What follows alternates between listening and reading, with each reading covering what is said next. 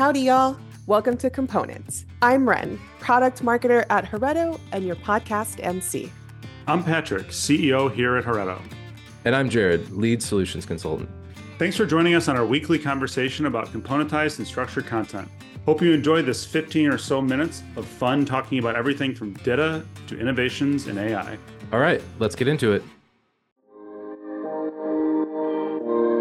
Hey there, welcome to Components. I'm your host, Patrick Posick. This is the single topic podcast that discusses modern content strategy using structured and componentized content. Just like component content, each episode is short and about one thing. All right, let's get to it. Hey, Jared here with Tim and Patrick. In episode 3, we're going to talk about personalization, a small personalization tangent in your content, and the future of content. Hope you enjoy. Let's do it live. Yeah, let's do it live. So, I guess for everyone listening, what would you guys say that conditionalization or conditional processing is in a nutshell, like the Twitter version? Twitter version. God. I guess I would say that conditional processing is really just filtering. So it's a terrible term for filtering is what it really is. And filtering is just the ability to take content out based on a variable, really, metadata, right?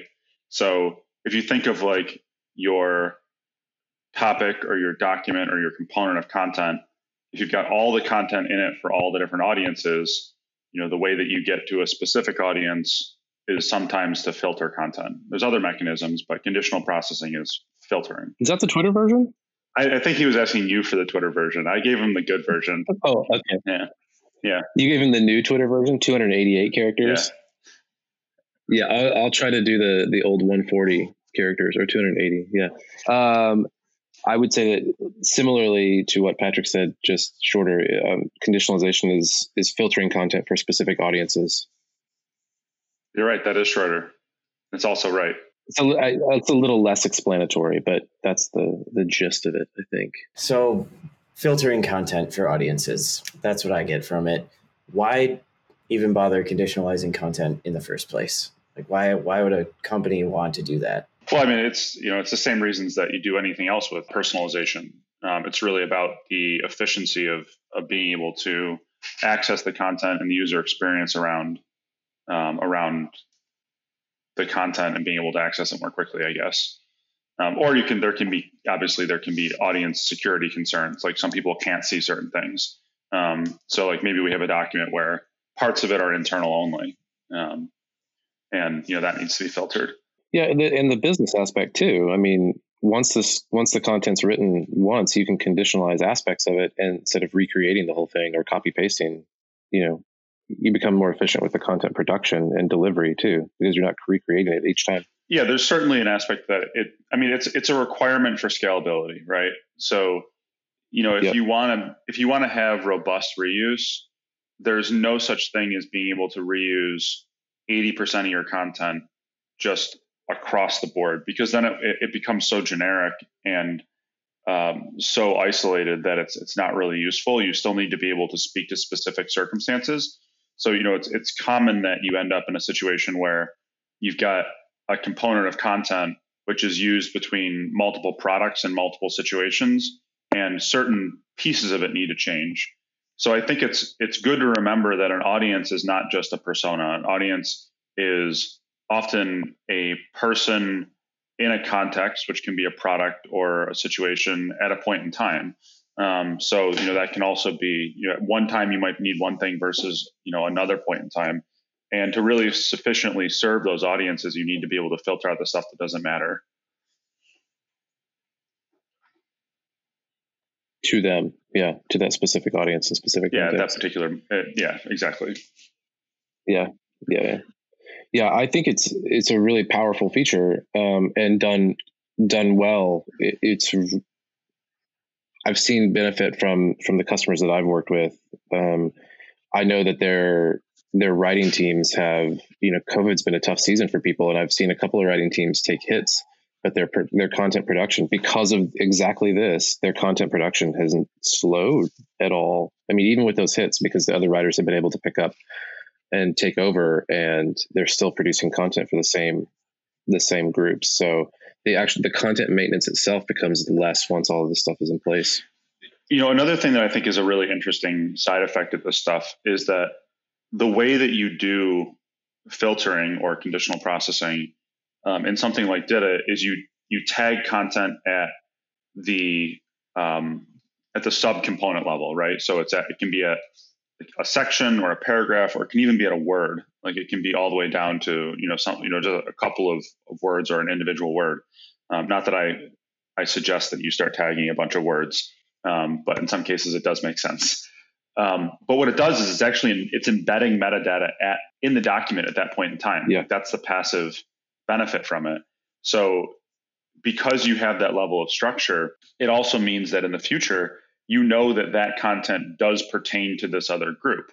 So you can go and say, show me even the macro component, the larger piece that relates to this group based on what tags that are inside of it. So it builds a lot of intelligence into your content that you can then feed downstream into things like AI and other systems where you're going to be able to derive more utility out of that in the future.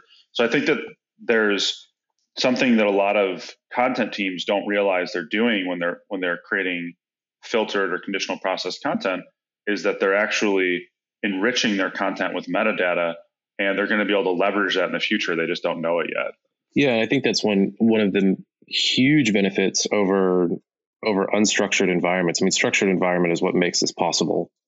And unstructured environments, it's fine if you have a team of writers and you guys all want to produce your content in Word and just churn out page after page and copy paste a bunch. And okay, so you're going to introduce some potential for human error, but what you're not doing is exactly what you said, Patrick. You're not getting the content ready for the next wave of technology that's coming, and having it be structured and thus machine readable is really the way to do that.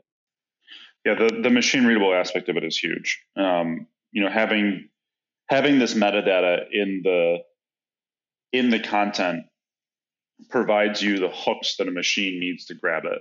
It provides you the mapping and the general structure, and it also it's building ontologies into the content. It's building that richness that you can then transform into other things into the future.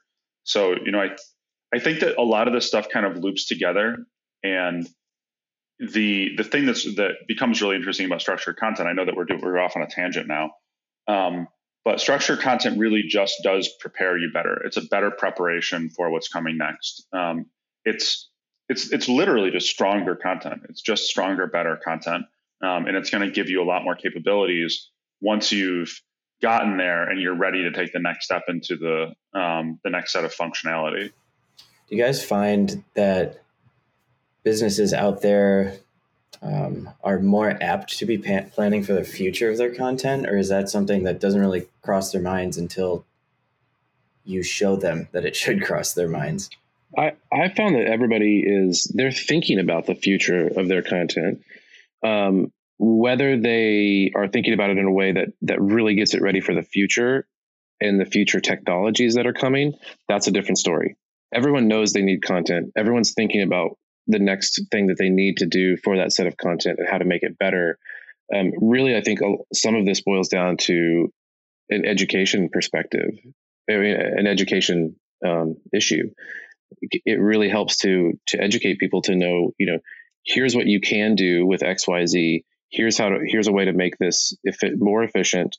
Let machines get involved with the content production, and then they can, once customers can see the benefit or prospects can see the benefit, then it really starts to make sense to them to go through the effort to do this, to conditionalize content and to get it ready and get the tools in place to do this. Yeah, so, Jared, today, you kind of see this in a different way than I do because, you're working in a very project oriented way with a lot of customers. Like you're like really seeing them like create and do this. Yeah. And I don't have the luxury of that as much as I used to, unfortunately. But what I do see is I see a little bit more of the macro environment, I think, because that's kind of where I live these days. And it's interesting, I think what's going on there in that companies kind of seem to recognize that all of this is coming.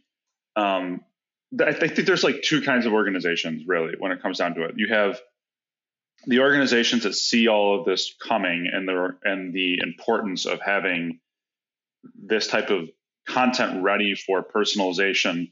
And I don't even just mean personalization, like, again, like going back to the persona and audience thing. I mean it really in the context of like, being able to hyper contextualize your content at the point of need to be doing the very, very specific thing that somebody needs it to be doing. And I think that the organizations kind of roughly break down into two groups. One of them go out and they do their homework and they realize that the best way to get there, and when I say best, I mean fastest and cheapest, is to start structuring their content and do the, frankly, somewhat, someone could argue, boring work. It's kind of it's the basic stuff to be ready to get in there. And then the other group is, just believes that AI is going to fix it for them. But the reality is when it comes to AI in content, there are some interesting applications. Like, don't get me wrong, there really are. But the vast majority of AI in content is just statistical analysis trying to clean up garbage. Like it's all messes that we created when we could have just done it right, that we're trying to now solve by throwing money and machines at it. And it has a range of success, mostly failure, at actually doing that well. So like the fastest and cheapest way to get to something that's going to be really effective is to structure your content. It hasn't changed really. So that's kind of how I see the breakdown as organizations looking towards the future. And it's usually driven by like, virtual assistants, chatbot, improvements in, support deflection, customer experience, all that kind of stuff, or just general expectations. People expect to be able to get the information they need online now instead of having to go and like find a printout. It's just, how it is. So are you suggesting that we need to put in the digital elbow grease and make this happen instead of waiting for magic, expensive magic? The typing finger grease. Yeah, probably. I think you do. And there's probably some mental effort in there too. Maybe. But yeah, I think that's exactly right. I think like you have to do the work. You can't wait for, very expensive digital magic that may or may not work. Yeah.